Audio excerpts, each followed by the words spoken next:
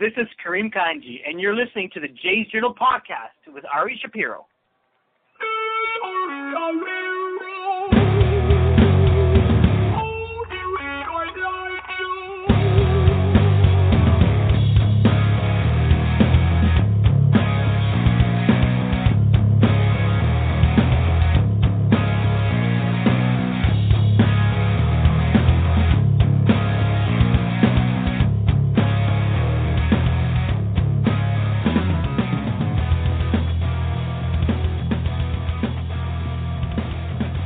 You're listening to the Jays Journal podcast, and I'm your host, as always, Ari Shapiro. You know, it's hard to believe, but we are merely days away from J-Happ throwing the first pitch in the first game of the regular season against the New York Yankees. First, we're going to watch the team compete in Montreal, which is a rite of passage, and I certainly hope that this year will give us a real beautiful glimpse at what Vladimir Guerrero and Bo Bichette really are capable of. And let's be frank, people, that's what we're all going to be tuning in over the next couple of nights, is to see what the future holds in store, even though we know that these players will need sufficient time to develop in the minor league system. But still, there's an excitement in the air, and I am one who's been waiting for this baseball season to start for what seems like an eternity. So it's only fitting that in order to get us revved up and prepared for this upcoming baseball season, I present to you an action-packed show filled with the kind of baseball commentary that'll get you through the night. The round table for this episode features three gentlemen whom I'm especially proud to have featured on my show. I'm talking about from south of the Six, Adam Corsair; from the Collegiate Baseball Scouting Network, Richard Burfer; and from the Levy Institute, Marshall Auerbach, who all sat down with me a little while ago, to discuss all things Blue Jays. In particular, we covered whether or not the prediction of 87 wins by Fangraph is a realistic number. We talked about whether Curtis Granderson will bring to the table anything more than just intangibles, and what exactly intangibles mean for the Blue Jays in such a transitional year. We also delved into understanding what Mark Shapiro set out to do in molding this team to represent his version of success in Major League Baseball. And I found this subject matter particularly interesting, considering that Mark Shapiro has slowly and gradually and meticulously made this team from one that had all the trademarks of an Alex Anthopoulos constructed product to one that is truly becoming a representation of what he had in mind for this market. We also talk about the concept of courtship in baseball, whether or not that whole notion of going after a player and wooing him is all but gone given the economic reality of free agency, and why it's crucial to establish a culture of winning sooner rather than later when trying to bring up players that you hope you can invest in, that are young, raw, elite prospects that need to pan out for your team to take a step forward. Also featured in this episode is yet another installment from the Collegiate Baseball Scouting Network, courtesy of Richard Burfer and Dan Sagan, who give us a closer look at Lourdes Gurriel and Rowdy Tellez in understanding whether or not these two players fit into the future of the team. And that's a great question, because we've had a lot of names bandied about in spring training as to who will or will not make the team, and certainly Gurriel and Tellez represent two players that fans have been aching to have join the team and bring some kind of contribution on the infield, knowing how perilous things are moving forward this year. Of course, before you continue on with the show, be sure to check out www.jaysjournal.com, where we have some articles trending that I think you'll find particularly intriguing. Chris Henderson covers a look at what a healthy Aaron Sanchez means to the Blue Jays' playoff hopes. This, of course, being a player who has spent 4 disabled stints last year, a total of 8 starts and 36 innings, when he should have really been a cog in the wheel. And of course, we know that that will be the key to this year. If Aaron Sanchez can stay healthy, there is no question in anybody's mind that this rotation will have the capacity to go toe-to-toe with many frontline teams. Chris also takes a look at a Stroman versus Sanchez competition in 2018 and what that kind of competitive spirit might mean between those two players in making them overachieve for giddy fans. Our other site expert, Clayton Riche, also looks at Jose Bautista desperately trying to find employment with either the Atlanta Braves or the Tampa Bay Rays. And of course, at the time of this taping, I have to tell you, it's looking bleak, which is a real shame considering that This is a player who really wouldn't mind taking a single-year deal to give himself some momentum after leading the team with the lowest batting average and strikeouts in one season ever during the twilight of his career. So needless to say that there's a lot of intrigue going on in baseball, and I'd rather not delay things but throw you right into this great round table we have. Stick around here on the Jays Journal podcast. Thanks for tuning in. My first guest is a blogger, producer, and host of the critically acclaimed South of the Six podcast. Adam Corsair joins us on the round table. Adam, welcome back, and thanks for dropping in. Thanks for having me, man. Good to be here. Hey, listen, it's my pleasure. I had a lot of fun on your show. We're going to talk about that later. So I'm Definitely. really glad you could find the time. My next guest on the round table is the regional supervisor at the Collegiate Baseball Scouting Network and a frequent contributor to the show. Richard Burfer is here live with us, and it's about time, wouldn't you say, my friend? Yes, sir. I love talking baseball with you, man. Glad to be on board. You certainly do, and I love the fact that, like, every week I install little modules of you, but I can't respond to your insights. So now we've got you on the show, so we're going to talk a lot about some of the things you've been talking about over the last few weeks. And, of course, my final guest has become a regular on the Jays Journal podcast because he loves pointing out when I'm wrong on Twitter and doing it in a way that doesn't make me feel too bad, really. He's a market analyst at the Levy Institute, Marshall Auerbach. Enter the arena, good sir. How are you? How are you? I'm fine. Thanks for that kind introduction. I don't think I point out your errors. You don't make that many errors, Ari. And I also want to add, I'm a big fan of Adam's blog as well. In fact, I swap tweets with him from time to time on the Raptors. So there we go. Big happy family. Thank you. Thank you for checking it out. For the listener, it's obvious why your genial nature is always welcomed here on the Jays Journal podcast. So let's see if we can roll with this nice fromage we have going on right now. A little bit of joie de vivre mixed with poutine. Let's talk about what I started the other day with my round table when I had some great writers on. We were discussing the perception of this team, and naturally I did what I always do. I gave my questions, my quasi-editorials, if you will, because God knows I do love to hear the sound of my own voice. But today, I was a little bit speechless. I thought to myself, look at this. Tyler Clippard has joined the fray. Yet another reclamation project. And I thought to myself, is it really this easy? And I want to start with you, Rich. Richard, tell me, is it this easy that Mark Shapiro and Ross Atkins go out and get their second and third choices and their bargain basement deals, and we're just going to accept the fact that this team will be an 87-win Fangraphs predicted team? Well, the thing with the Jays right now, if you look at what they're trying to do, is they're dishing out a ton of one-year deals. And really, it seems like they're throwing a bunch of things at the wall and hoping something sticks. I'm actually a bit of a fan of this Tyler Clippard signing, especially because the pace of play rules have been discussed and they're not going to be instituting the 20-second clock. So Tyler Clippard, a guy who really takes his time on the mound, this might be something really beneficial for him, and he's trying to bounce back. He always had a really good changeup, so I mean, this is exciting, and I'm actually kind of excited to see what the Jays are going to put together on the field. If they actually stay healthy, if everybody produces, they might be one of the more under the radar teams. Yeah, the interesting thing about Clippard is that he's been very, very good with left-handers. He actually his splits are, his reverse splits are actually very, very effective. So he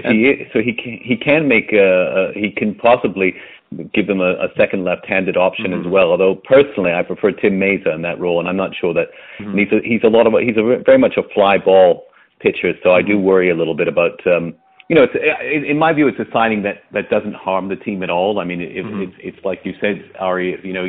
You throw some spaghetti at the wall and see what sticks, and I think this is another one. So I've generally been supportive of most of the acquisitions they've made in the off season, except for Curtis Granderson, which I'll go into. It's my pet peeve, but I'll save it for later. To kind of counter what you said, though. The thing I mean with Tyler Clippard, because he has that changeup, that good changeup, that's kind of the equalizer that he uses when he faces left-handed bats. So that's kind of why you see the reverse splits, because it's a pitch that kind of fades down and away from lefties, and that's kind of what he uses to really dominate left-handers. But as well, what you said with Tim Meza, I love the arm. There's what's not to love. He's a big guy. He throws hard, and he has a good off-speed pitch to really have some success in the bullpen. So the Jays have some options, and really that's all you can ask for as a manager. Yeah, I think the main thing that I'm taking away from these signings, these short one-year deal signings, is that they're sort of inconsequential, right? It only really raises the floor for the team. It's not like any big, sexy moves that are going to turn heads. It's just sort of, this is sort of solidifying the team, making it a little bit deeper. And I think that's where the trials and tribulations stem from last year, right? They didn't have the depth to sort of back up and to mitigate those injuries that occurred. So I think that was the main focal point of this year and their search to sort of establish depth and make sure that they don't repeat the same mistakes twice. I need to understand what your problem is with Curtis Granderson. And the reason I'm asking you that question, Marshall, is because I actually know the answer. I know the answer because unlike the majority of people who read up about what a great character he is and all the great job that he's done with the union and the way he represents the sport and his character in the clubhouse, there are hardcore realists who look at his last 3 years, including what he did last year with the Dodgers, and realize that this is a player who truly is at a stage that many would consider might even be where Jose Bautista's at, which is a gradual regression of skills that they were once better remembered for if you're a really nostalgic individual like myself. That being said, we want him to succeed. Are you worried that maybe this is going to betray itself sooner than later? Is that what your concern is, that people will see he's really not that good and these signings really weren't all that great? Well, he's a 37-year-old, so that's 1 year older than Jose. And yes, he did show signs of regression last year. And everyone says, well, it was only $5 million and he can play in platoon with Steve Pearce, which still doesn't give you a great defensive alignment. But as I've said repeatedly on Twitter to the point where people told me to shut up about it, I would have rather seen them sign someone like Jared Dyson. And the argument that, Dyson would have been more expensive, of course, has been blown completely out of the water because he signed a 2-year deal with the D-backs for $7.5 million. So to me, getting a guy like that for $7.5 million, someone who has, outstanding defensive skills, can play center field, which would, of course, free up the possibility of trading Pilar as one hypothetical, has great speed, reasonable offense, bats about 250, and a left-handed bat to boot. That would have been a much more sensible signing as far as I'm concerned. So yeah, Granderson I think was a big mistake. I hope I'm proved wrong. I'm sure he's a great guy in the clubhouse. I have friends here in New York who are diehard Mets fans who love the guy as a person, but that's just my take. I think it was one of those. It was a bargain too many, especially as it constrained their ability to get someone who I think would have been a much better fit in terms of what they're trying to do: more left-handed hitting, more speed, and more athleticism. Do you think that they were trying to prioritize a clubhouse presence and a veteran leadership with the absence of so many people? Pretty much just Jose from last year. I mean, they already seem to have that in Tulo, so I'd like to think that wasn't the main reason for signing him, but they're pretty much betting on a bounce back right now. So I don't know if, in your opinion, do you think that they were sort of prioritizing a leadership role for the team? I'm sure there was an element of that. That's not a great thing to do, and unnecessary. I mean, you have Josh Donaldson, who's really clearly assuming that role. You have Russell Martin as well. I don't think there was. I didn't get a sense. I'd be interested to hear other views on this, but I didn't get a sense that there was a problem at all in the clubhouse last year. I mean, there was a lot of injuries and there was a lot of dissatisfaction about the medical staff, but I never had a sense that there's bad blood or warring camps between various factions. So to me, that's not a good rationale for signing him. I think they're betting for a bounce back season and thinking that he's a very effective platoon with Pearce. And I just think there are better options out there, and cost-effective options, which seems to be the thing that drives so many of these decisions these days. What if we're looking at the eyeglass in reverse, though, Marshall? What if it wasn't about whether the Blue Jays had actual leaders trying to keep the ship steady through tumultuous waters? What if it was just general apathy? What if there were so many players in that locker room last year who reached a point where they kind of shrugged their shoulders and realized that no matter what they were going to do, there were just too many factors hitting them all at once? Because, you know, you're going to have a year with injuries. We've seen that before with Blue Jays teams who had their hopes and dreams dashed because of injuries. Although you could argue whenever there's been a major injury, they were never really in it. You know, when Roy Halladay got hit by that pitch, I think it was, what year, 2003, that ended up putting him aside for the season. It's not like the Blue Jays were a couple of games out of a playoff spot. So I'm wondering if Adam, your perspective on that is something that was a priority for them, because it is an American style of leadership now. It's the Mark Shapiro, Ross Atkins show. And I could actually see them going in that clubhouse and saying, you know what, we've got to bring in guys who will, if we bring in young players, and when we bring in young players, might give them that leadership mold. And Rich, I'm going to ask you this question as someone who is an expert on so many minor league profiles. How much of an intangible is that worth? I mean, if you were to translate Curtis Granderson's presence, can we get wins above replacement that aren't directly linked to his talent and more to just his presence? Mm-hmm. Well, I mean, when you have guys like Curtis Granderson in the locker room, obviously it helps out the younger guys. He's a great teacher to have. It's a great presence to have around. But I mean, you've heard Curtis Granderson talk at some of the spring training games. He says Kevin Pillar is the leader of the outfield. Like, if you look at the guys that are on this roster, Marcus Stroman and Kevin Pillar, they've already been here long enough that they have to start assuming that veteran leadership role. The fact that the Jays have to go out externally to get guys like Granderson, who last year he had a negative defensive WAR, there's not much value that comes with a guy like that on the field. And, I mean, if the Jays are trying to fill out as much the roster based on veteran leadership, then there must be bigger problems on the team. I don't think that a signing like this was so much necessary. I think Teoscar Hernandez, Anthony Alford are guys who would benefit playing on the next level. And really, there's only so much veteran leadership that you can have on a team. And personally, I'm not the biggest fan of it. I think young players can also learn by playing on the next level. And the fact that you have older guys now clogging spots, I mean, younger players are just not going to learn. There's only so much that a guy like Curtis Granderson can teach, but Teoscar Hernandez, Anthony Alford have to go out there on the field and really log in innings and actually play and learn from their own mistakes that they're going to make. Yeah, and I wonder if the whole veteran leadership, if that was a factor, if that's just not a little bit redundant, right? So you do have players like Russell Martin and Troy Tulowitzki and even Jay Happ and Marco Estrada to sort of steer that ship and to lead by example. So I wasn't necessarily thinking that was the sole reason. I wasn't sure if you know, you see the outfield, it's rather young, especially when you include the prospects that, you know, could see some time this year. I didn't know if he would be sort of that lead by example role, but after thinking about it and thinking about the players on the team, it is sort of redundant. Yep, agreed. You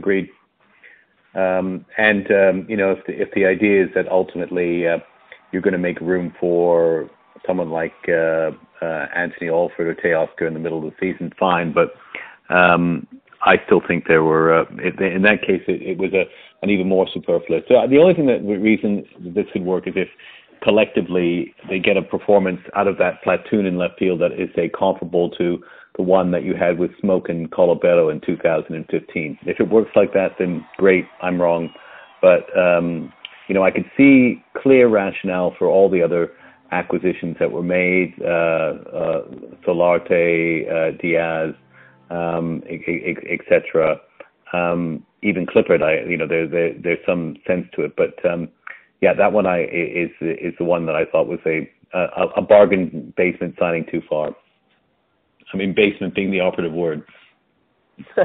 I wonder if it didn't have anything to do with, like, the name appeal as well, just to, like, sort of make it, like, attractive, like, make it sound more attractive than it actually is. Like, oh, we have Curtis Granderson, but, like, you know, if they don't realize, like, the casual fan might not realize that it's no longer Curtis Granderson anymore. Well, John Heyman actually reported that Curtis Granderson might even retire after last season, and now he's coming to the Jays. So, you know, I don't think that appeal is even there anymore. It's not like it's the 2006 Detroit Tigers. Right. I mean, yeah. And if anything, the Jays have a ton of guys who are very similar to Curtis Granderson in that sense. Sure. I mean, to me, it's interesting. You've got, as I think it was Adam pointed out earlier, you've got a ton of guys on one-year contracts this year, or a bunch that are expiring. So, I mean, this is really just a transitional year. I mean, it'll be interesting to watch just to see how quickly they start moving in the newer guys and get a better sense of what the team's going to look like in 2019, because it's going to be drastically different from what it is right now. This is like this is the combined Anthopoulos Shapiro lineup, but you won't really see the full handiwork of the new regime until next year, I don't think. Yeah, and on the same topic, on the one-year contracts that the Jays have been handing out, the fact is expiring contracts are very valuable at the trade deadline. So maybe the Jays write out a guy like Curtis Granderson, say he does produce somewhat until the trade deadline. Once that comes, I mean, the Jays could sell out a ton of their players right now who are on one-year deals and eventually make room for their younger guys who are locked up for years to come. And who knows, maybe we'll see guys like Vladdy Guerrero jump up, maybe Rowdy Tellez, definitely a guy like Teoscar Hernandez, Anthony Alford, and that's going to give them opportunities. So you can kind of see what the plan is going into the year. It is a transition period, and I guess you just gotta see what happens. I think too that they sort of have to do something like that, right? If this is truly a transition year, and they're sort of just like throwing stuff against the wall to see if it sticks, see what happens, and they're hedging their bets for next year, you sort of need to know what you have for next year, right? You sort of need to know what areas you're going to need to improve on, what areas you don't need to touch at all. So in that aspect, you need to play players like Teoscar Hernandez or even Vlad Guerrero. I know like he's super highly touted, but still, like on a major league level, things change. Adjustments are made, and we've seen prospects sort of die out before. I'm not saying that Vlad will be that. It's happened before. So I guess responsibly, they do need to find out what they have in these players, because I think 2019 is going to be an extremely pivotal year for this team, and you're not going to see this hybrid of the Anthopoulos and the Shapiro mixed team that we're seeing right now, we've seen like over the past few years. If I can use a sporting analogy, in some respects, this team reminds me a bit of the NHL New York Rangers, because there you had a team that was, consistent playoff performer, veteran squad. They had, they never really bit the bullet and made the decision. Okay, we've got to regroup and tear this down and rebuild, because they didn't really know what they had until the season went on. And then they made the decision about a month ago, this team isn't going to cut it, and it's not going to be able to compete with the big boys. So we are going to do a more aggressive rebuild. Now, Toronto has been doing part of that on the quiet, much like the New York Yankees started to do in 2012. But they may take that more aggressive step, much as I'll use another New York team, much as Brian Cashman did in 2015, when he basically dealt Chapman and held on to his prospects and really set the stage for what they did last year. It is definitely fascinating for me to stop and think about what this year really means in the grand scheme of things.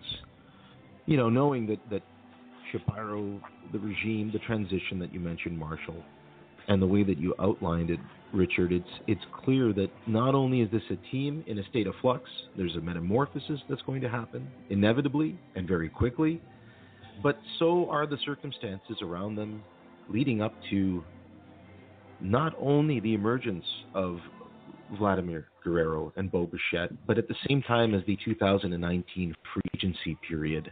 I mean, Adam, is it safe to say that 1 year from now, there will be 50 more things to write about and 100% more magnification on all of what's happening in terms of the relationship between the union and ownership? I mean, there's so many balls in play here, and Mark Shapiro will be right at the center of it. I mean, he's really going to mold this team in his vision of success. Is it going to be something that we're all going to be grateful for in the grand scheme of things? I hope so. I really do. I think you're seeing them sign players this year on the cheap for like 1-year deals because they're sort of getting prepared for next year, right? And next year with the free agency class, like they're saying that this is going to be the best free agent class in MLB history. So Shapiro has an incredible opportunity to really make this team his own and to really take on some talent to solidify this team. But the thing is that it's going to cost. Like, I'm not so sure that the free agency, in terms of spending that we saw this year and last year, I'm not sure that's going to be replicated next year, right? So you saw players like Edwin last year, for example, sign incredibly cheap, cheaper than what people were predicting. And you saw a player like JD Martinez this year sign incredibly cheap, cheaper than what people thought he would be signing for. I don't really suspect that next year. I suspect next year people are going to be ready to really open up the purse strings and to really make a huge, like, I don't know, a huge gamble and to solidify teams and to really push it next year. I'm really hoping that the Jays are one of those teams. That hasn't been their historic track record. I mean, I don't personally can't see them, getting involved in, say, a guy like Manny Machado or, Bryce Harper. I don't see them playing the marquee guys. But I mean, it'd be interesting to see what kind of free agents do you have in mind that you think they could be in play for? I mean, the person on the forefront is Josh Donaldson, right? I don't see any sort of extension happening this year. And I know, like, this could be a whole other topic, but Josh Donaldson has to be the number one person on everyone's mind. I've mentioned before, Bryce Harper, they're saying he might get a $500 million contract, which is absolutely absurd. But for him, it's sort of like, okay, like, he's a generational talent. I can sort of see it. I wouldn't pay it. I think that's an overpay. I don't think Machado's going to get that much, but I think someone like Donaldson, you sort of have to open up and pay what he wants to be paid, because he's one of these players on the team, that can really, really push them. Well, I guess this is the year that this will be the important year for him too, because of course the argument that Machado might find, not Machado, Donaldson might find himself in Mike Moustakas land is that he doesn't really perform well this year. And even if he does, he'll be 33 next year. So I have a sense that this guy. I mean, reading between the lines on the newspaper accounts, it sounds as if he wants something that'll take him into his late 30s. Toronto is saying we're willing to pay you for, say, 3 or 4 years, and they probably have deferred the conversations in the sense that they'll say the Jays probably said, well, look, we're happy to let you see if you can get that kind of a contract in the free agency market. We'll be there if you're not. And because I did get the sense that the talks were fairly amicable, and they're saying, look, if you can get a 7-year deal up to take you to age 40, more power to you, but this is where we are and this is what we're going to pay you, and then stand by and see if that's actually what the market value is. And I think that's that's a pretty smart move on their part. Oh, I would agree totally. And it's sort of reminiscent to the whole Edwin thing last year, right? And I think heading into free agency, Edwin was 33 as well. I could be wrong about that. Maybe he was turning 33. I'm not sure. But regardless, they offered him 4 at 80, right? And it wouldn't surprise me, and I think it would be wise for the Blue Jays to offer Donaldson at least that, right? I wouldn't have a problem with them going, look, you saw what happened with JD Martinez. He didn't get what he wanted. The market's sort of swinging in, our favor instead of the player's favor. We're offering you like 4 years, 120. I mean, 120, 125. I don't really think that's a bad offer, and I don't think that really is detrimental to their future in terms of building and in terms of their payroll. But at the same time, I think the Jays also have to kind of look at where they're at as a team. Like, if this is a transition period and they want to go very young next year, would it be beneficial to dish out so much money to a guy like Josh Donaldson, who last year you've seen he's started getting some leg problems, and a big part of his swing, what makes him so dynamic on the field, is his lower half. That's a big part to his swing. So if he starts getting calf injuries, hamstring injuries, do you really want to pay that much money and sign up for that much term with a guy like Josh Donaldson, especially if you have a guy like Vladdy Guerrero Jr. just waiting around? And from everything you hear from scouts, from management. This kid is the real deal. You see video on him, and he's just hitting lasers all over the field. The hit tool is just off the charts, and he's projected to be that future third baseman for the Blue Jays. So I think the Jays have to kind of understand of where they're at. I don't think being big players next year on the market is something that's super beneficial for them, especially if they have a guy like Tulowitzki, Russell Martin locked up. I think the Jays have to just kind of focus on developing their guys, kind of like what the Toronto Maple Leafs did, just developing their young guys.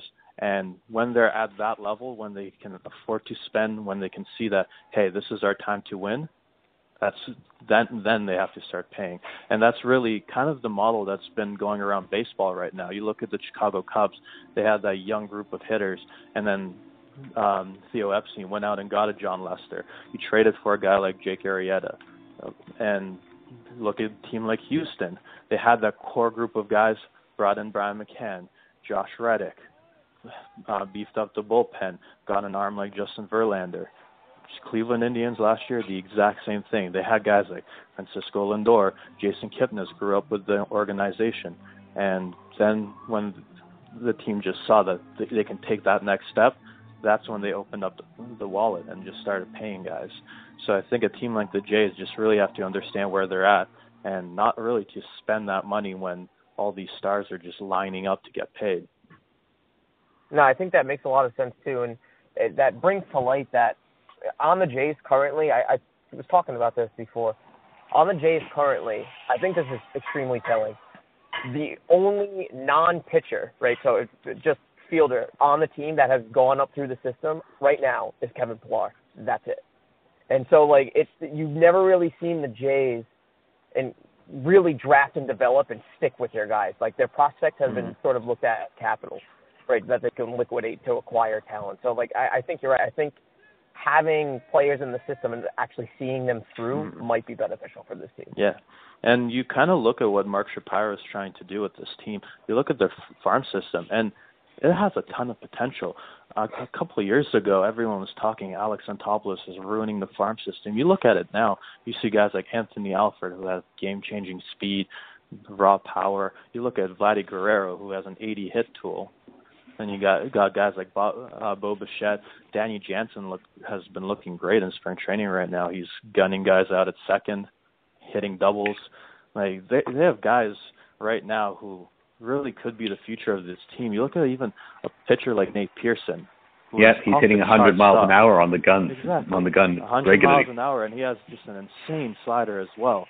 And I mean, there's talks that this guy could really be an ace pitcher on the next level. He has the stuff to do that as well. Look at guys like TJ Zoik.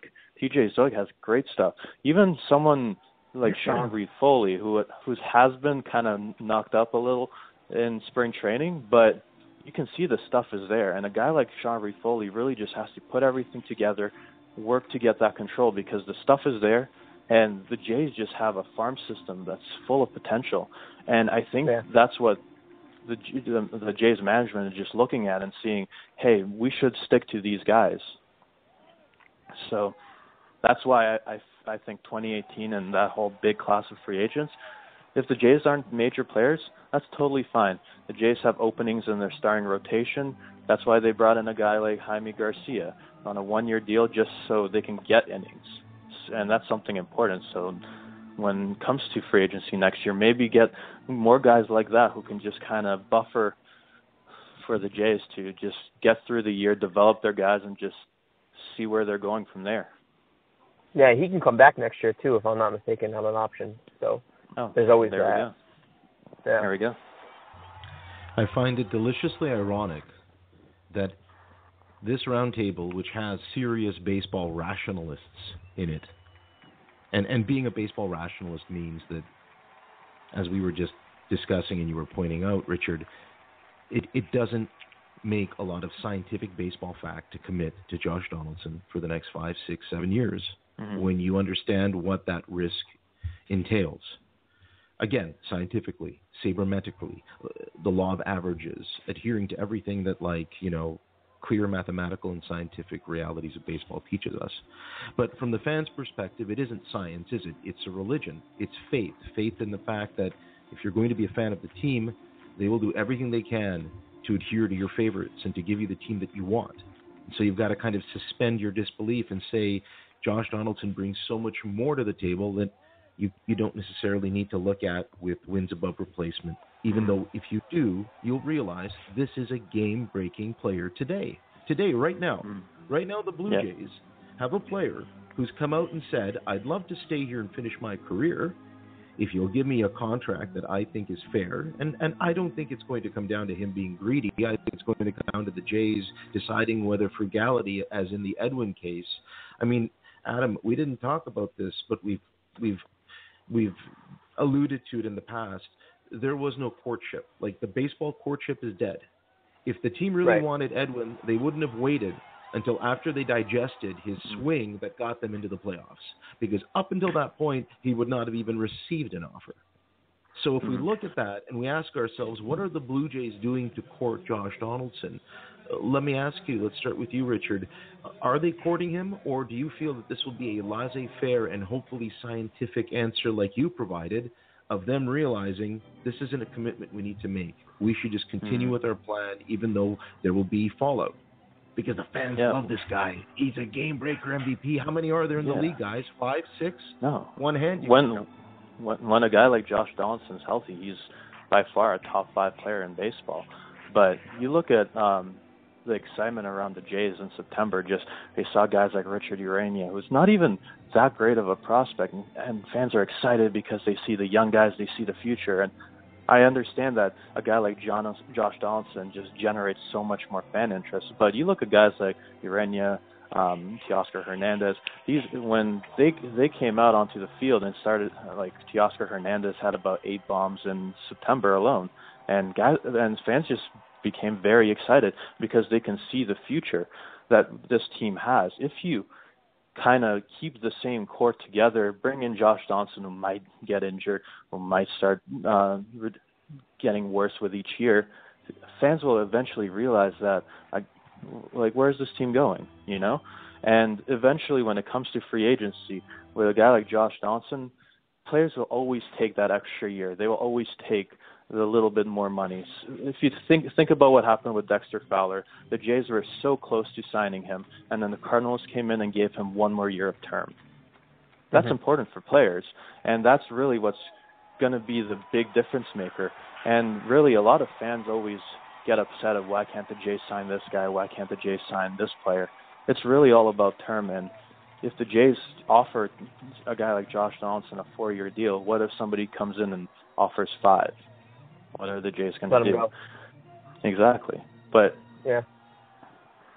yeah, I also will say this in defense of the Jays. I think as far as Encarnacion went, he was the one who said, I don't want to talk about this until when the season's not on yet, and he clearly thought, as I think a lot of us did, that Boston was going to come in with a big 5 or 6 year offer, 125, 150 million, and it turned out that the offer that he got from Toronto was not only fair, it was like the best one he had, and to the Jays' credit, I think they learned from that mistake in the sense that they pulled the offer too quickly, they went too fast, and this year they, like a lot of other teams, waited for the market to come back to them, and I suspect, in a sense, they have done a bit more of a courtship with Donaldson. All the talk subsequent to them closing down the negotiations was very friendly. Both sides were very complimentary about the other. You didn't get any sense like you did with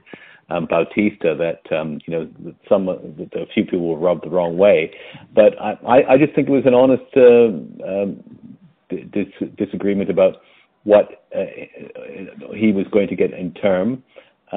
He obviously believes in himself, Josh Donaldson, and as he should. He's a great player. But, even last year, he was showing some deterioration. He was getting injured. He was great when he played, but his defense was not as strong as it was in 2015. His WAR has deteriorated.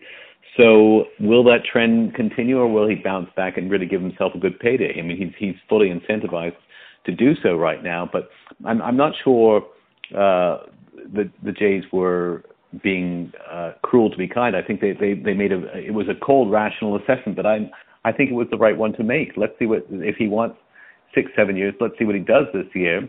And as you guys have pointed out earlier, you've got Vladdy Jr. waiting in the wings. He is a third baseman. I don't blame them for any of the measures that they've taken other than the one we've discussed already. And I also think that the other acquisitions were consistent with what they intended to do. I'm not sure that any of the bigger names made sense, except for perhaps a pitcher. I kind of wish they had gone for someone like Cobb or even Arrieta rather than going for Garcia. But again, it's Garcia was not a bad acquisition. Better him than some of the other names they were talking about, and I'm glad they didn't sign anyone, someone like Carlos Gonzalez. So, on the whole, I think they bought sensibly. They filled their needs,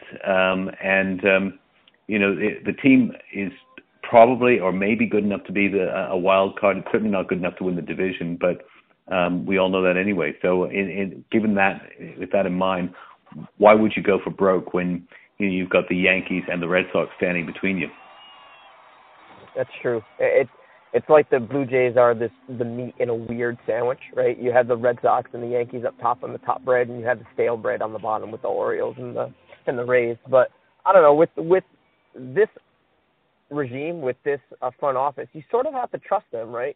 Trust their evaluation of talent and trust how they're giving out contracts. Because let's not forget, it was 2 years ago that Bautista was seeking a 5-year $150, and the front office was like, no, it's just not going to happen. And a lot of fans were upset with that. A lot of fans were thinking, like, how could you? He single-handedly brought us to the ALCS. Like, he's the bat flip, blah, blah, blah. He's a part of the history of this team. And to their credit, to the front office credit, they stood their ground and say, no, we're not willing to offer you that. We'll give you the qualifying offer, but, we're not moving from that. And so if they apply that to Donaldson in such a way, like I said, I'm comfortable with 4 years. It's not ideal, but I am comfortable with it. Having him until he's like 37, it's okay. But I guess I just don't want to go higher than that because I don't want to see another Tulowitzki on this team. I don't want to see another player, like you mentioned, Rich, that, he had calf issues. And let's not forget, I know people don't like talking about it. I know it's a sore subject, but this is turf. Turf does play it pays a toll on the body. And it's not like natural grass, and it has, limited careers. It's, look at Jose Reyes. It's just, and Brett Laurie. It just happens. So I don't want to see another Troy Tulowitzki on this team. I don't want to see another player that we've idolized and just see them walk out like a wounded dog, much like Jose did last year. I'm personally glad he's not on this team this year. I'm personally very glad that we did not give him a 5-year deal because how much would we be regretting that today? Mm-hmm. So I do trust their evaluation of talent. I do trust that they're going to make the right decisions to improve this team, especially when it comes to free agency. Yeah. And on the topic of Donaldson, I think it will ultimately come down to the Jays just figuring out what the plan is moving forward. They get to 2018 offseason. At that point, it's just what do they see themselves in 2-3 years down the line? Does it make sense to them to spend right now on a guy like Donaldson, or should they invest in their farm system, or should they just completely flip the script and just try to win some more? It honestly really depends where they're at the end of the year and what they see themselves becoming moving forward.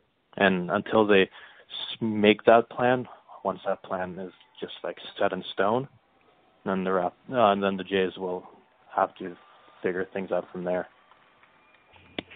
It's just so bloody tumultuous on all fronts, if you think about it. Positionally, starting rotation, bullpen. I've never seen a team that could be so radically different next year. And as well, all the excuses and alibis that'll come from rationalizing it. That's what concerns me, is that the Josh Donaldson debate is really about sentiment versus cold, hard baseball logic, if you think about it. But knowing that this market and this team needs a leader moving forward, if you sign Josh Donaldson long-term and accommodate your budget so you've made that really nice fancy investment in that Bentley you've always wanted, and you know that maybe in the first few years you'll get real prime value for showing it off, but in the back end it's going to be rusty and nobody wants to imagine a 38-year-old Josh Donaldson. But if he can help you develop your prospects, and Richard, you always talk about in your reports on my show the leadership examples and what needs to be done to establish a culture of winning.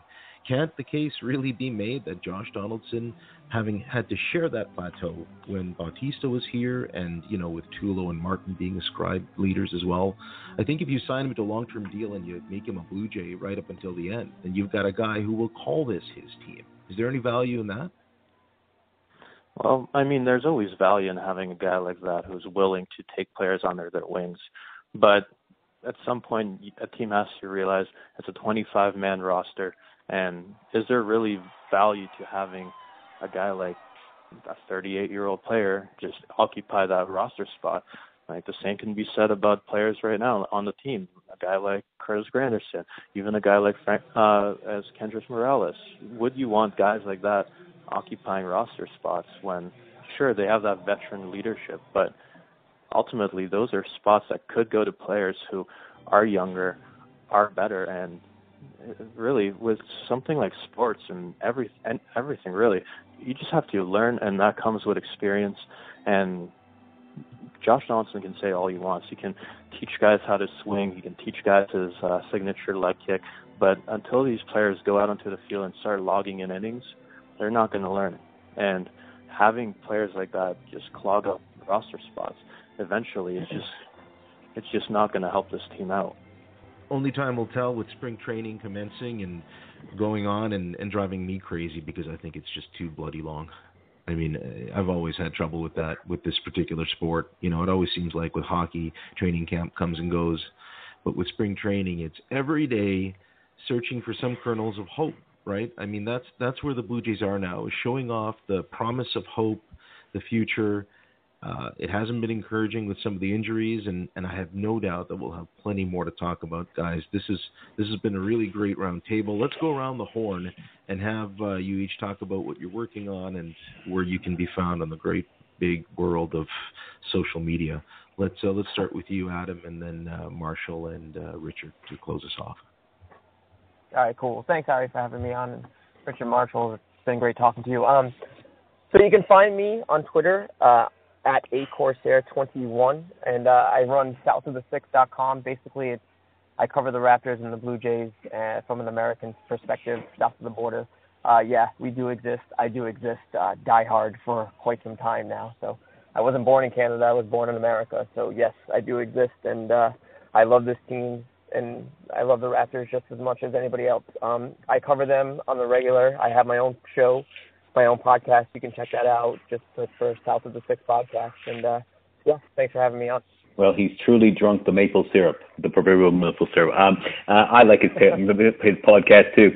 I'm on, mostly, you can get my Twitter handle, Mauerback, and you can also see my stuff on alternate.org and also at counterpunch.org. In fact, I've got a piece out on Counterpunch today comparing Donald Trump to Toronto's favorite mayor, the crack-smoking Rob Ford. So, take a look at that. There's a few other pieces that are on alternates that you might want to look at. Nothing to do with baseball. This is a nice break from that. Well, thank you again for having me on board. Everyone can follow me on Twitter at Richard Burfs. A fantastic follow. 10 out of 10 recommended. Right now I'm a regional supervisor for the Collegiate Baseball Scouting Network, and what we do is we collect data on mainly collegiate players and help out MLB teams, collegiate summer league teams, and as well I also scout for the Prep Baseball Report Ontario here all across Southern Ontario. And yeah, again, I can't wait to be back on your podcast. Thank you. Well, Richard, the pleasure is mine because every time I have you on, I always feel like I walk out being able to challenge Marshall with some new minor league facts. And he's probably thinking, man, that Shapiro knows all this stuff. He probably goes out and independently researches it, and all I can say is, man, check out the Collegiate Baseball Scouting Network. They like that. That's a pretty nice. I know your secret now. There you go. I can talk about prospects forever. I guess that means I can just to follow Richard. I don't have to follow you on Twitter anymore. Obviously I would never do that because your Leaf stuff is so good as well. So thank you. Wow, This is just such a mutual admiration society. I love bringing together a round table that walks out thinking that the Blue Jays are going to be peachy keen. But you know what? This was a great show because a lot of people will listen to this and appreciate that there's a lot more to consider than meets the eye. And we need intrigue, right? I mean, it's not going to be a dull moment at any point of this Toronto Blue Jays season. Of that, I'm sure. You have been listening to Marshall Auerbach, Adam Corsair, and Richard Burfer here on the Jays Journal podcast. Gentlemen, have a great night, and thanks for tuning in. Thanks, Ari. Thanks, Ari. Next up on the show, I'm thrilled to bring you another installment from the Collegiate Baseball Scouting Network. You can find them at CB Scouting Net on Twitter. Richard Burfer and Dan Sagan are here to take us through a closer look at Lourdes Gurriel and Rowdy Tellez. Take it away, boys. Hi, Ari. Thanks again for having us on board on another podcast. Always love talking baseball. What we're going to do today is we're going to talk about a couple of hitting prospects who have kind of fallen under the cracks the past couple of years, starting with Rowdy Tellez, and then we're going to talk about Lourdes Gurriel. Rowdy Tellez is a guy that probably fans are a little more familiar with. You know, he had a really good spring training, whereas Lourdes Gurriel is a little more under the radar. He signed to a really big contract, but I feel most fans don't know who he is. And like I said, Tellez had a really good spring training. He hit 281, which is good for a major league spring. Also with a home run and a stolen base. But then he just had a really poor year. This is a guy who was supposed to be a really good prospect. He signed to a huge signing bonus in 2013, and he looks to be really good. Yeah, and the big thing with Rowdy Tellez was, in 2016, he had a big season in the minor leagues. He was mashing baseballs. He had 23 home runs. You can see the raw power in there. And a big thing with a guy like Rowdy Tellez is he's not just a big slugger guy. He's a guy who can also hit. He has an opposite field approach. But in 2017, it just didn't really work for him in his first season of AAA. Some fans actually wanted him to take over Justin Smoak's spot on the major league roster, but it just didn't really work. And the big thing for Rowdy Tellez now is he's gonna have another year in AAA. If you look at his swing, he does a lot with his hands, so maybe that's the thing he's gonna have to quiet down, get a more quieter approach at the plate. But the tools are there. The work ethic is there. The makeup is there. The organization really loves what they have in this kid because of his willingness to learn how to play at first base. But really now it just has to all come together at the plate, and he really has the tools to make it happen. He has the power, and he has the hit tools to make it work. Yeah, you mentioned he likes to go the other way a lot, and I watched a few games with him in AAA this most recent season, and he definitely was going the other way, but it did seem at times that he was just straight up late on pitches. He wasn't, timing it well and that kind of thing. Yeah. And he hit 222 the entire year, but his strikeout rate was about the same as it normally was. Same with his walk rate. So it just seemed to be perhaps just, a little bit of a timing issue, and his home runs went way down. It went down from 22 to 6. So it, this might have been just an adjustment year for him. Expect for a bounce back this year. Yep. Moving on to Lourdes Gurriel real quick. A little bit of a lesser-known prospect. He's the younger brother of Yuli Gurriel, who, as many people know, he's on the Houston Astros. He has that superstar look. You can really tell that if his older brother was in the big leagues maybe 10 years earlier, he could have been that next star player in the league. But Lourdes Gurriel is a little bit different. He's more of a utility type of player. They've been using him as short mainly, and really he projects more for the corner outfield spot. The plus arm is there. The range and the speed not so much, which is why seeing him at a premium position on the next level might be a little bit of an issue. But really the big issue with a guy like Lourdes Gurriel would be his bat-to-ball skills, his timing at the plate.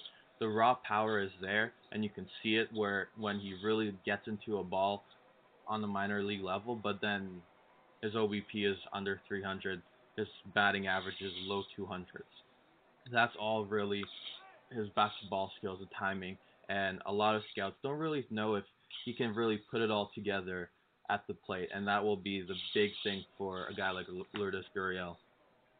Yeah, Gurriel's a guy that I would not call a five-tool prospect. No. But with that being said, he doesn't seem to have any major weaknesses. He's at least an average runner, average defender, average batter, average power, maybe, a little plus side on the power and hitting, for future grades. Yep. But, he doesn't seem to be lacking in any major category, which is good.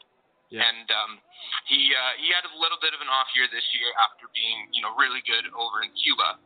But, like Tellez, it might have been just a matter of getting adjusted. And I think with this guy as well, you should expect to see a better year from him next year. I should say this year. And for a guy like Lourdes Gurriel, who could be a utility player, who can play all over the field, there's always going to be a spot for a guy like that in the major leagues. Absolutely, there will be. Yeah. Anyways, Ari, thanks again for having us on board. Always love doing this with you.